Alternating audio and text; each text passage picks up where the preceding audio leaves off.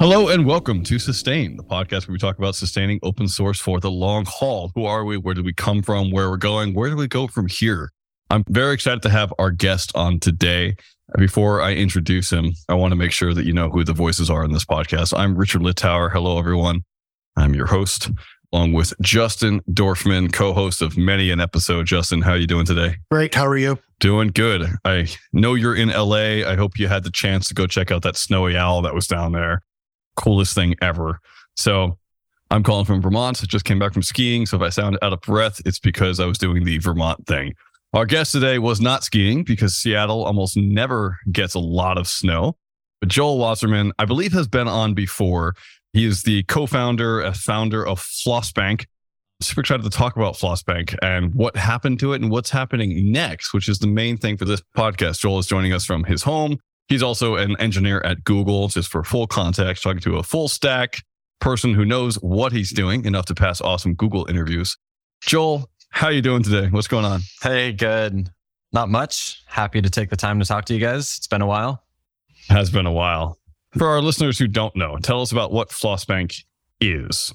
Sure. So a few years ago now, it's crazy, time flies, but probably 4 years ago, I stumbled upon Ferris's funding experiment where he threw advertisements in the CLI to fund open source. Me and my friend thought, wow, that's so cool. And Ferris shut it down, it turns out, because people were kind of felt spammy. It was opt out versus opt in. And a lot of people don't want to see ads they don't opt into. Even though the web is littered with that, it felt like the terminal was this sacred space where opting into ads was very important. It was a sacred space without ads previously. But historically, open source has also been without funding. So I thought this was an extremely creative way to bring funding into the open source ecosystem. Ferris shut it down. My friend and I thought, maybe we can do this a little bit differently. Maybe we can make it opt-in. Maybe we can make the ads show and then disappear when the NPM install is done or the pip install is finished. Maybe we can do this a little bit differently. So we set off building Flossbank, and the initial plan was to show ads briefly in the terminal, rotating ads during installation of open source packages. And the revenue generated from those ads would be distributed down the entire dependency tree of the open source package being installed. In theory, this was awesome. We built it. We loved it. Turns out not very many people loved it. And with ad revenue, it is a not very difficult math problem where the revenue generated from ads is very tiny. So it only makes a difference if thousands and thousands / millions and millions of people are viewing these ads. So because we only had about 300 people viewing ads, the individual packages were getting like 3 cents a month, which maybe 3 cents is a lot to some people, but it wasn't enough. So that was that. We kind of let that keep running. And then we switched gears and we thought, okay, let's go after companies because companies have discretional income. Companies use open source technology. A lot of companies wouldn't exist without that open source software. So, hey, maybe we can convince companies to give. And in building our CLI tool, we had already engineered this system of distributing money to an entire dependency tree of an open source package. So we already had that system in place. So it was quite easy porting it over for companies. So a company could just install our app on their GitHub, donate $1,000 a month, and we would distribute it to every single open source dependency that they rely on automatically. Pretty cool.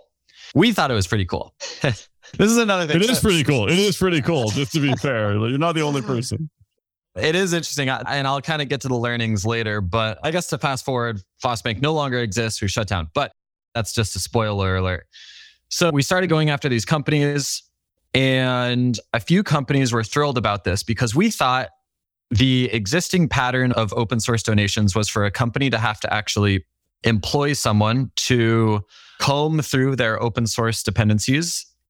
Of some frequently used ones, they would then have to find what's the best funding mechanism for this package. Is it GitHub sponsors? Is it Open Collective? Is it something else? Bitcoin?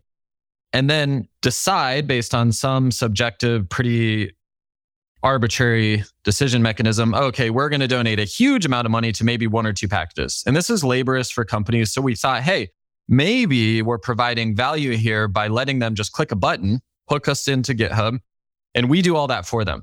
What we didn't know and what we quickly found out is that a lot of companies actually want to have a relationship with the maintainer that they are donating to. It's not about just donating money to their dependencies. It's oftentimes about creating almost a marketing relationship with a maintainer. The maintainer would get a donation to keep working on their work and then also maybe write a blog post about how thankful they are that Facebook is donating to them or something of the sort. That was impossible through our mechanism. So a lot of companies are like, what do I get back from the maintainer? What kind of marketing does this give us? And we didn't really have an answer for that. We thought the goal was just to efficiently give money to open source maintainers. We didn't know about the other goals. So that's learning number one. Significant learning. It really hindered convincing companies to give to open source. Let me ask you something. So I know that onboarding can be very difficult. What are some lessons you learned there for future folks that are trying to do what you're trying to do? So I think what you meant is kind of the burden of bringing on a new vendor, of finding the person with the credit card, dare I say, which did learn a lot with that. So it turns out this was also a big problem with funding open source that we encountered was small companies, startups are acutely aware of the open source that they rely on. Very, very acutely aware of this. They want to give back. They understand that open source is kind of the backbone of most of these companies, but small companies have no money. They have a limited runway as it is. They're trying to just get by. They're not turning a profit. They don't have money to give to those open source dependencies. And there's some iffy opinions in that, but regardless, they don't have the money. So then you go to a large company somewhere like Facebook that has so much money. You say, well, they must want to give. But then you run into issues of becoming a vendor. How do you convince them to give? What kind of marketing opportunities are we giving back? It's this whole process that possibly you could create that relationship, but it would take much, much more effort versus the startup was if they had the money, they had the credit card, they were going to give right away. So it turned out on both sides of the spectrum, the small company, large company, it was extremely difficult to find a company that was willing to give. Also, on large companies, you have the whole issue of, well, do we want to be giving to every single package? What if we're giving to a package whose maintainer we don't have the same views as? We are almost binding ourselves by donating to this person. So they actually want to vet who they're giving to as well. Yeah. So then we thought through this, we were like, okay, the sweet spot is mid-sized companies that might have money. The person you talk to who has the credit card might have context as to the open source dependencies they use. And if the person with the credit card was acutely aware of this, the open source they rely on, then that was the gold mine. It was just very difficult to find those companies where you'll talk to one person and that person will have enough power to make the distribution and the donation, and they have enough money to do it. And they're not. So it was kind of like a pipeline issue as well. It wasn't just the onboarding. Totally. It was finding the right customer. And that was actually very difficult for us because even if we found a mid-sized company that had enough money to donate, sometimes the person you're talking to is head of marketing, and head of marketing has oftentimes no idea what open source packages they rely on, how many. They don't have maybe the permissions to install a GitHub application. That's maybe the CTO. So you end up corralling a bunch of these high-level people into the same room. And it's quite difficult when we don't have a definitive return on investment. We are, hey, you can give much more efficiently and make an impact on the OSS you depend on. And so corralling 3 high-level people from a company into a room to say that is difficult. I'm not a salesman, so it was doubly difficult. Working at Google, I'm sure you have a lot of ways to get introduced to different companies and higher ups that can make things happen. But still, it's difficult to get a credit card and for an unproven business. It's just really hard. And that's why we're here to ask you these questions. So those who want to build similar businesses in the future, they can survive. I'm really curious about finding the right person, right? So the small companies don't have any money. Mid-level companies are great if you can find them. Large companies just don't work. Do you think the issue was that you were the middleman? Or do you think the issue was that's just the nature of the game? So if I'm an open source project, is it a lot easier for me to go out and pitch my exact project? Or am I only saying that because I've been looking at survivorship bias from the projects that have managed to do that well? And is it actually really hard to find money for any project in general in open source? Yeah. So Nadia Eghbal's book on open source, Working in Public, does a much better job of answering that question than I ever will, but I can give my attempt. I think, and I probably will just be regurgitating what I remember from that book because that book was just so incredible. The best book I've ever read and probably will ever be written on the open source ecosystem of the past 10, 15 years. So yeah, definitely check it out. I think the maintainers that do it well put a lot of marketing effort into it, and they are top level dependencies. For top level dependencies, I don't think it's too difficult to prove your value to a company. And so if you put in the work with marketing materials, I think you could probably garner donations. I think it's still very difficult to get donations from a big company, even if you're a prominent top level maintainer. But the problem we were trying to address is less for top level maintainers and more the maintainers of packages below the surface. Because when somebody NPM installs React or TypeScript or something high level, they often think, I'm just using TypeScript or I'm just using React. Maybe I should just give to those teams. But they don't understand that they're pulling in open source packages maintained by other maintainers below the surface of React and TypeScript and Webpack and Babel, everything else. There's so many packages maintained by people that those packages depend on. And those packages have a very, very difficult time to walk up to a company and say, hey, you use me. You might not directly install me, but you use me. I am in your dependency tree. And as a matter of fact, I'm in a million other dependency trees. But it's very difficult to show that in a compelling way, I think. So I think that the vast majority of open source maintainers who find success in garnering donations are those that are top level installs. So if you walk up to a developer and say, hey, you NPM install me all the time, that developer is much more likely to say, oh yeah, of course I'm going to kick back. Whereas if you walk up to that developer and say, I'm an indirect dependency of something you install all the time, the person will be like, oh, I didn't know that. I've never heard of that. I've never heard of that package. So it's very subjective. It also depends how much time the maintainer has to putting towards garnering donations. So our hope with FlossBank was to kind of eliminate all of the work burden on maintainers to fund themselves. We wanted to do that work burden for them, but it turns out it was also extremely hard for us. That's fair. I think it does answer a lot of the questions I have. It points to the problem of it's just hard in general for maintainers. In the blog post you wrote last June, the FlossBank attempts, you say, if you'd like to chat about anything about the project or learnings, please don't hesitate to reach out. Who's reached out? Great question. And I think somebody who's been on your podcast, Ali. Nezhat. Yes, out in Australia. So Ali is awesome. Listen to his podcast episode if you haven't already. He's working on thanks.dev. Stackade. And they're also on the podcast. It'll have come up at the time you hear this, listeners. Yes, Dudley and I also spoke. Dudley's in Seattle, which was great. We could meet up for coffee. Ollie's in Australia, so we meet up virtually quite frequently and have kept in touch. But yeah, this problem has not gone away. So I think we will continue seeing derivatives of FlossBank or a funding mechanism. I mean, basically what we saw with FlossBank was a derivative of Ferris's experiment.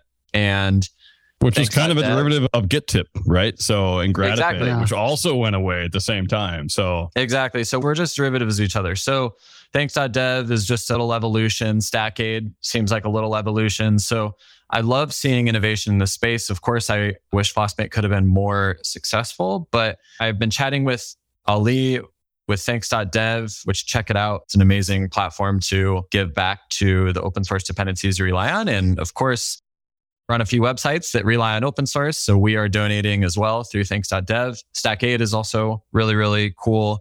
Both mechanisms are similar to FlossBank in the sense that they have incorporated this giving down the entire dependency tree, which I think is incredibly important to do if you're garnering donations in open source, is to not just give to the top level. It's a trap.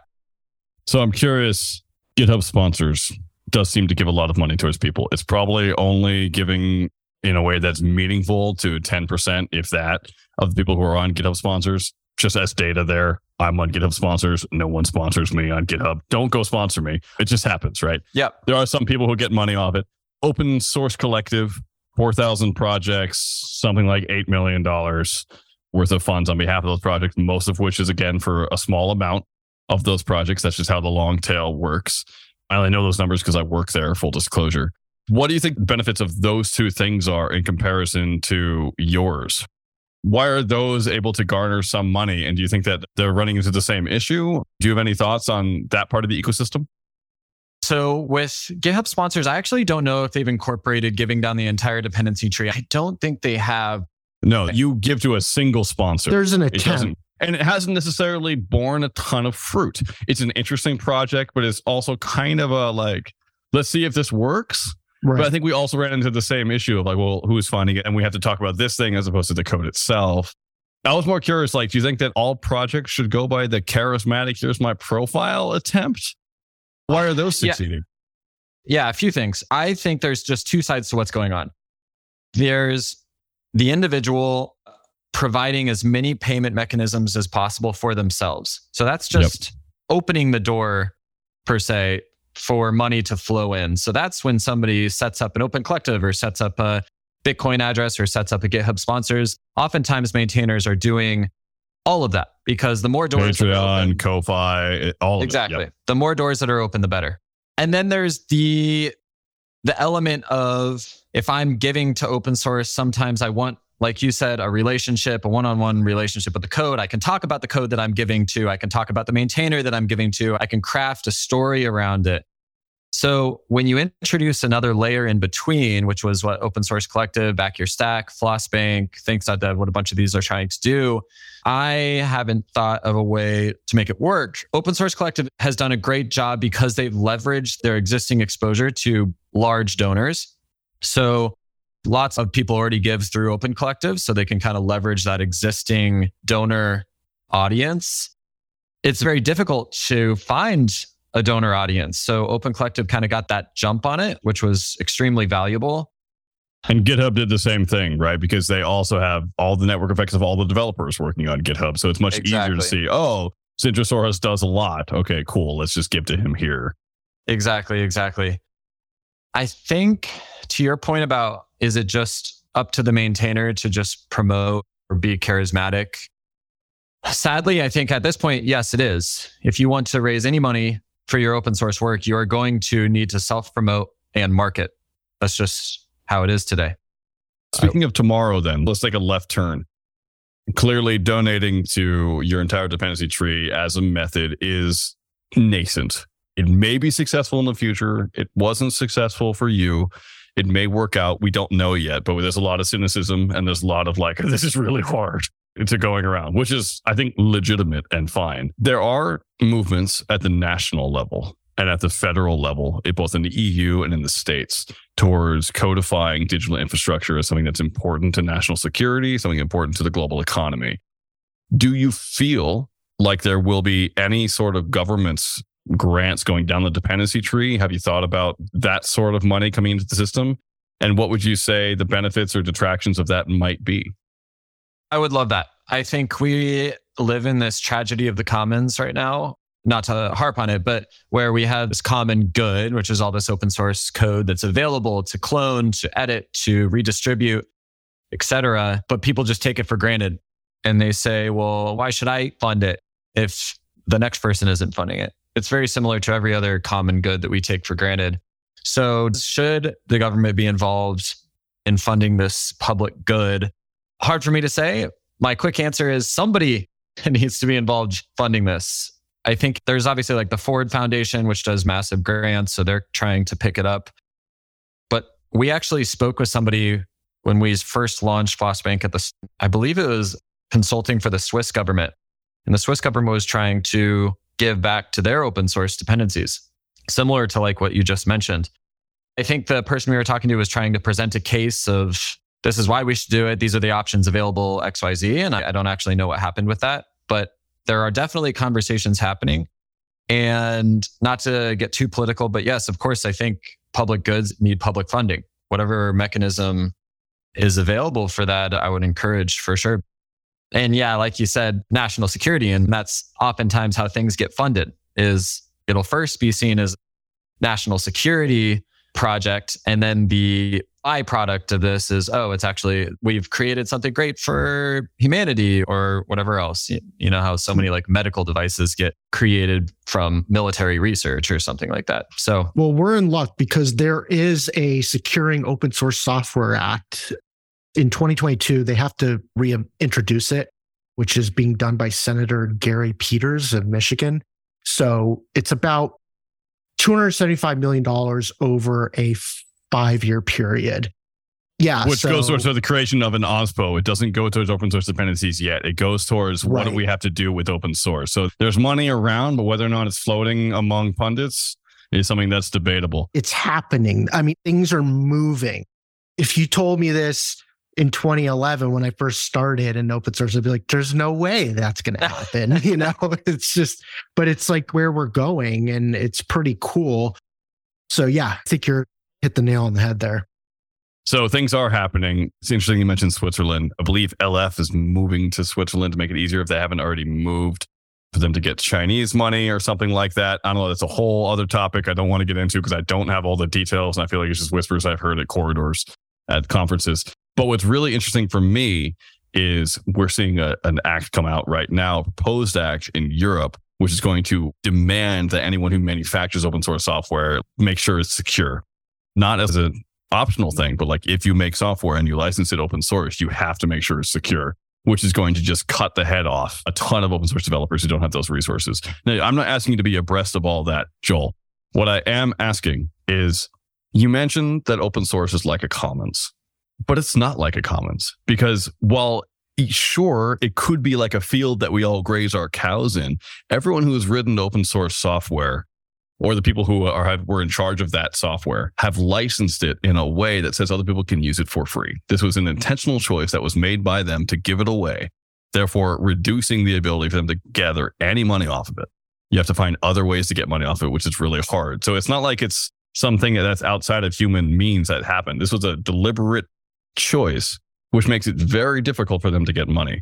So I'm really curious, what do you think about the fact that maybe Flossbank was never going to work because there just isn't that much altruism in the world from companies? That you're asking for something that is impossible? I'll touch on what you said initially, which is that it's not really a common, that people are choosing to license it a certain way. And I think this brings up a really good point, which Nadia Eghbal's book touches on as well, which is there is a ginormous, rarely spoken difference between an open source author and an open source maintainer. An author chooses to put that license up. An author has given no promise to working on this, to securing it, toward making sure that other companies get what they want, bug fixes, future maintenance, making sure their dependencies, no guarantee. That's an open source author. And I think when we talk about open source funding, I'm actually not really focusing on open source authors. I think of myself more as an open source author than an open source maintainer. And I actually want to popularize the difference between those two and using those terms because I often write code that might be helpful to somebody to fork, to read, to understand, to see as a proof of concept. I'll just write it and I'll throw it on GitHub and I license it open source. I have no desire or plan to ever maintain that, ever. And I often get requests to upgrade it, maintain it, fix a debt, make sure it's still running, make sure this Android example still works. I don't do it.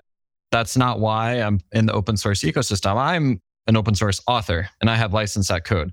Open source maintainers are what I'm advocating to get paid. And open source maintainers are the ones who are keeping code up to date, making sure it's secure, making sure the dependencies are up to date, making sure the dependencies are secure.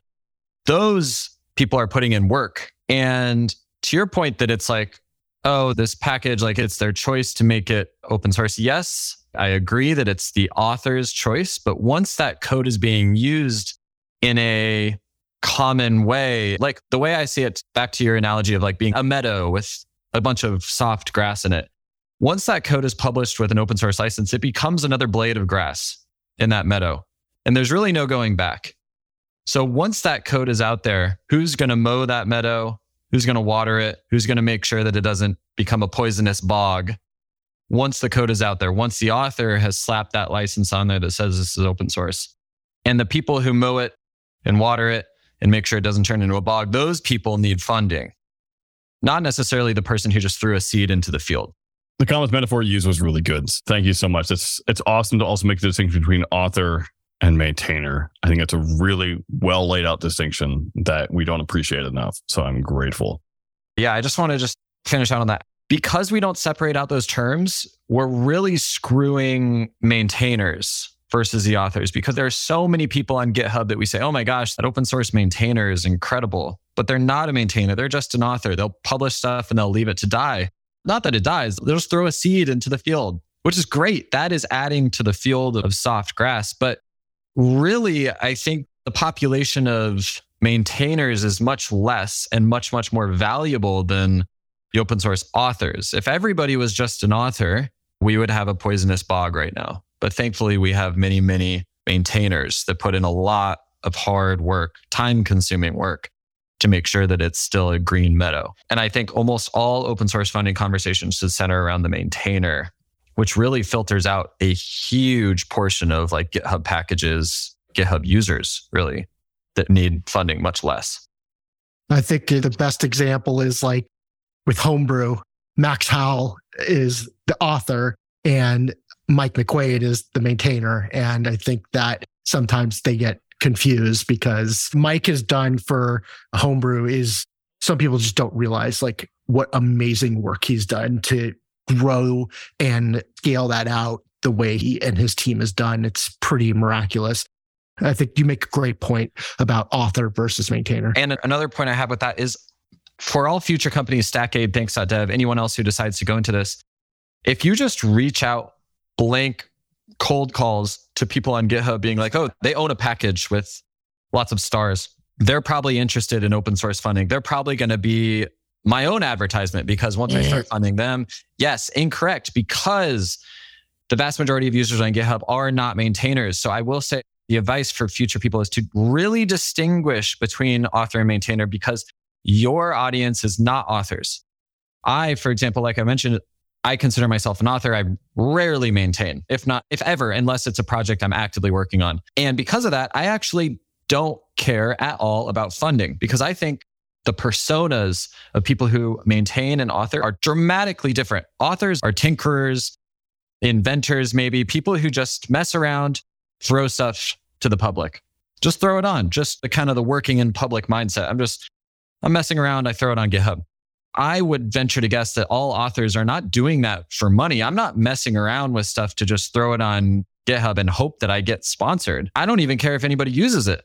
And I think the vast majority of authors don't care if it gets used. I think they're just throwing what they build, what they're interested in. They just throw it on because, hey, somebody else might find this useful. The maintainer persona is so different. It is so different. And maintainership is work. It is triage of bugs. It is triage of feature requests. It is actual improvements to a package. It is long-term commitment. It is a dramatically different persona and role than author. Yeah, I mean, another thing that I've learned through the years is I can't get paid because I work for this company and I can't have a second income. Another one, you can't pay me because I live in a country that's sanctioned. It's just, there's all these different ones. You're like, oh, wow. You just have this like worldview of, oh, everyone lives in the United States. I could easily just send them money and it's fine. And it's just not that easy.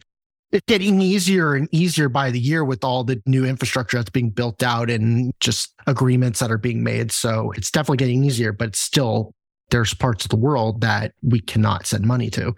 Yep. And there's definitely an issue with KYC, know your customer. You don't want to be sending money to the wrong people or the FBI might be knocking on your door. And yeah, just to close out my previous thought that I think I just wandered away from is definitely if you're working on something like FlossBank or Thanks.dev or Stackade in the future, reach out to maintainers. Make sure who you're talking to, who you're interviewing are maintainers, not authors. It will be way better use of your time. I think it took us quite a while to figure out that there was a difference because authors will probably not at all be interested in getting funded.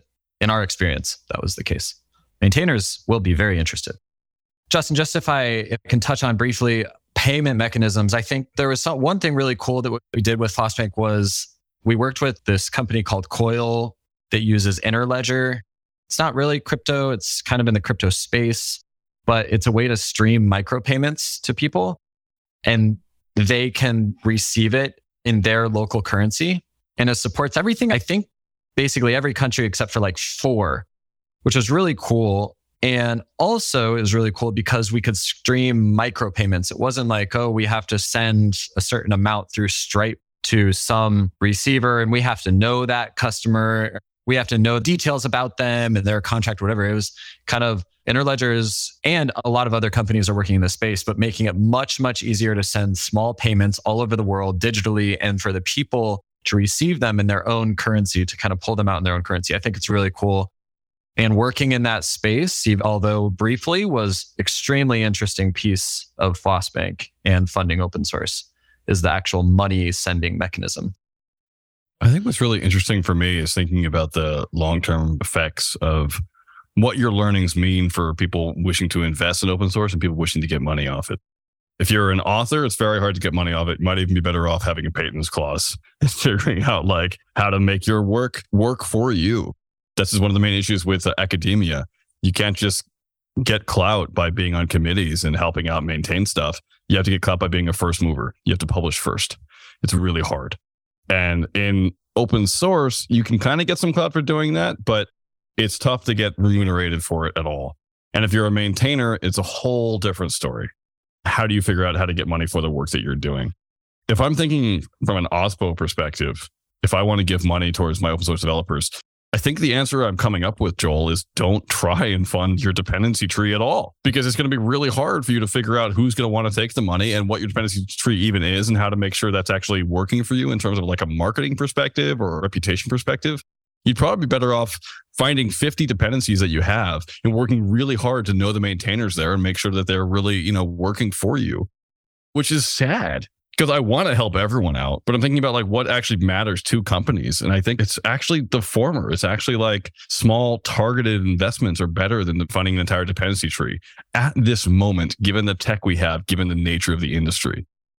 Am I misreading the situation? I think there's the realistic view, which I think you've stated quite clearly. And then there's the optimistic view that even though you might not get a direct return on investment, you should be giving to your entire open source dependency tree because you don't know what you depend on or you don't know what maintainer needs that money to do their work, to keep their package secure, to keep their package up to date until it breaks. So actually, I would frame it in a keeping your tech stack bug-free and vulnerability-free. In order to do that, I would fund every single open source package you depend on. And even if 60% don't care about that funding or don't see it or whatever, the 40% that do care will maintain their packages, will secure them, will review the pull requests to make sure vulnerabilities aren't being introduced. So for all the OSPOs out there or startups that are thinking about funding their open source, I think your risk management should definitely play a piece in this. How do I So it sounds like insurance, right? So like you give to all of them in the hopes that some of them are going to use that money to keep their stuff going, that the majority do. And then when one of them goes wrong, you can actually maybe donate a bit more to that one to make sure that it stays afloat. And so a mixture might be best. Definitely a mixture might be best. And that's actually what we would encourage, because as an OSPO or a company, you want to get some marketing materials out of this, some partnership materials out of this. You're going to have to go with the one-on-one approach. But at the same time, if you're viewing this as risk mitigation for your tech stack, I would donate to every single open source dependency that you rely on and actively comb through your dependencies to make sure that there is a maintainer for dependencies that you rely on. Don't be laying in the meadow and accidentally sit on a thorn. Love all these metaphors. Like Richard just started us out with the grassy meadow and we just there we go. Now all three of us are frolicking in it. I think you make an absolutely great point, because that is exactly what I'm doing at SourceGraph. Is we have one-on-one relationships with the maintainer, the author and maintainer of CodeMirror. So we pay him directly. We have a one-on-one relationship. He sends me an invoice once a month. I say, hey, how are you? Everything good? Yes. And then we have the thanks.dev where it's just, I don't even know who I'm paying. It just goes out. So I think having a hybrid approach is probably like your best bet. And I actually want to bring another piece into the puzzle that I forgot to bring up earlier, which is diversity and open source. So when you blanket give to your open source dependencies, you are opening the door for anybody all over the world, no matter their sporadic internet connection, no matter their time window when they can email you back, no matter their online presence, you are opening the door to let them potentially make money off open source code that they develop. Anyone can, if they make a useful open source package and it gets pulled into some dependency tree of some popular package, if you're giving all your open source dependencies, you will start funding that package without even knowing it, without creating a one-on-one relationship with this person that might be difficult to create a one-on-one relationship with because of time zones, location, internet connection, whatever. So you actually are allowing the possibility, you're opening the door to a much more diverse open source ecosystem than what we currently have, because what we currently have is primarily limited to people who can write code in their extra time outside of working hours, which means they're financially stable, which means they have time for a hobby. Oftentimes they have the energy after work to do so. So right now we actually have a pretty homogenous open source community in my experience, and we would like to see that change. And one very useful mechanism for that will be just blanket funding your open source dependency tree and opening the door for people anywhere to publish and maintain open source packages that are useful and start getting paid for it automatically. So here's a fun question. I know you weren't able to do this, but I'm curious. Let's assume there's 500,000 packages in the world that matter for everyone. How many companies have to give to make it meaningful for all the maintainers? How many water sprinkler systems or something? How many sprinklers do we need? How many drips systems do we need? I think it's really difficult to answer. I think when you start introducing money into the ecosystem, some really interesting things will happen. Probably some not great things, probably some a little bit of drama, maybe somebody forking a popular open source library and maintaining it better. It is open source after all. Anybody can fork it, start maintaining it themselves. I think there could be a little bit of a bumpy road, but I don't think we're going to have this exorbitant number of open source packages that are useful. Like you said, 500,000 useful packages or something like that. I don't think it's going to just balloon if we start introducing money into the ecosystem. I think there is a limit to how much information we as developers can consume. And there's probably actually far fewer packages that are useful to everybody in the world. When we were doing our work at FlossBank and we distributed to a few thousand packages, I think, it didn't take very many donors. If we were running like 50K a month, then packages were getting a substantial amount just through us. But they were also probably getting money through GitHub sponsors or maybe one-on-one relationships or maybe Open Collective. So I don't think you need very many to make a substantial dent in an open source maintainer's income. I think you might need quite a few sprinkler systems if it's going to be their entire livelihood, if it's their full-time job. But that's the dream, is somebody can mow this lawn for us, can fertilize it, and actually make a living, have a family, support them, etc. All for more mowers out there and more fertilizers. Joel, this has been excellent. I think we should really stop having metaphors, which means we should stop talking, which is actually okay because we're at the end of time. I loved having you on. I loved having your experience and your wisdom. It's really good to have someone who, not to use a Marshall metaphor, has been in the trenches and seen how this stuff goes down to come and talk about it later. So thank you so much. It is awesome. Joel, you have a lot of knowledge to give. Where can people reach out to you? Where can they read your words? Yeah, I'm not very active on Twitter. Definitely reach out on Twitter though, and I will respond. I read my DMs. And then I think just any knowledge that I can share is almost certainly, I've said this probably 10 times in the podcast, and I would like to spotlight it again, but Nadia Iqbal's book, Working in Public, is just a treasure trove of knowledge. The interviews, the statistics put into writing that book are just invaluable if you're working in open source sustainability. So yeah, it's a great book. So you can reach out to me, definitely. And if you have the desire to reach out to me, I would also buy that book. It's so well written. Awesome. Yes, so that's your spotlight for today. Yeah, he jumped the gun. Yeah, I know. I got ahead of you guys. I didn't want to miss my chance. I didn't want to miss my chance. No. It's all good. You didn't miss your chance. Listeners, Spotlight's a part of the show where we highlight something or someone that has helped us out in the past. It seems like for Joel, Nadia Egbel's Working in Public is a great example, and you can reach out to him. His email is available, and we'll also have more links in the show notes. So do check that out. While we're on the topic, Justin Dorfman, what's your spotlight today? My spotlight today is from the Open Technology Fund. They just announced a free and open source software sustainability fund. It will open late summer 2023. Go to opentech.fund to learn more about it. Sweet. Thank you so much. My spotlight today is a book. It is Sacred Economics, Money, Gift, and Society in the Age of Transition by Charles Eisenstein. A wonderful book that I haven't read yet, which has really introduced me to the idea that actually there are other economies in the world besides money. There's gift economies, for instance, which I think is a lot of open source. So when I say I haven't read that, it's because I have too many books, but it doesn't mean you can't take the kernel of a book without having read it. So I have certainly read the chapter titles, and I'm looking forward to diving in. So that's Sacred Economics. Thank you so much, Charles Eisenstein.